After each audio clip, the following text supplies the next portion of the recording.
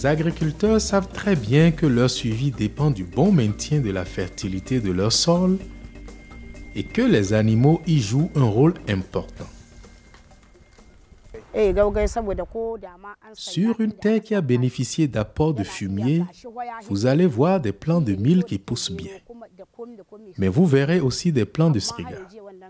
Mais malgré cette présence du striga, Dieu merci, le mil va poursuivre son développement. Mais sur une terre qui n'a pas reçu d'apport de fumier, le mil n'atteint même jamais le stade de l'épiaison.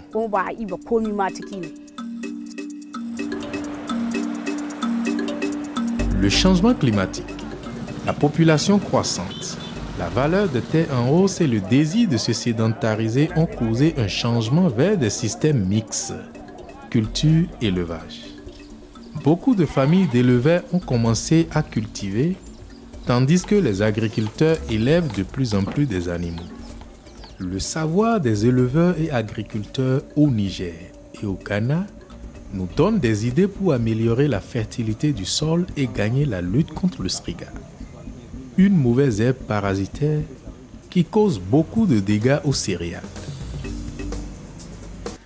Évitez de transporter du fumier frais à votre champ, car il dissémine les graines de mauvaises herbes, dont les graines de striga. Mettez le fumier dans une fosse et ajoutez des résidus de récolte pour faire du compost ou laisser le fumier se décomposer. Évitez de donner du striga aux animaux.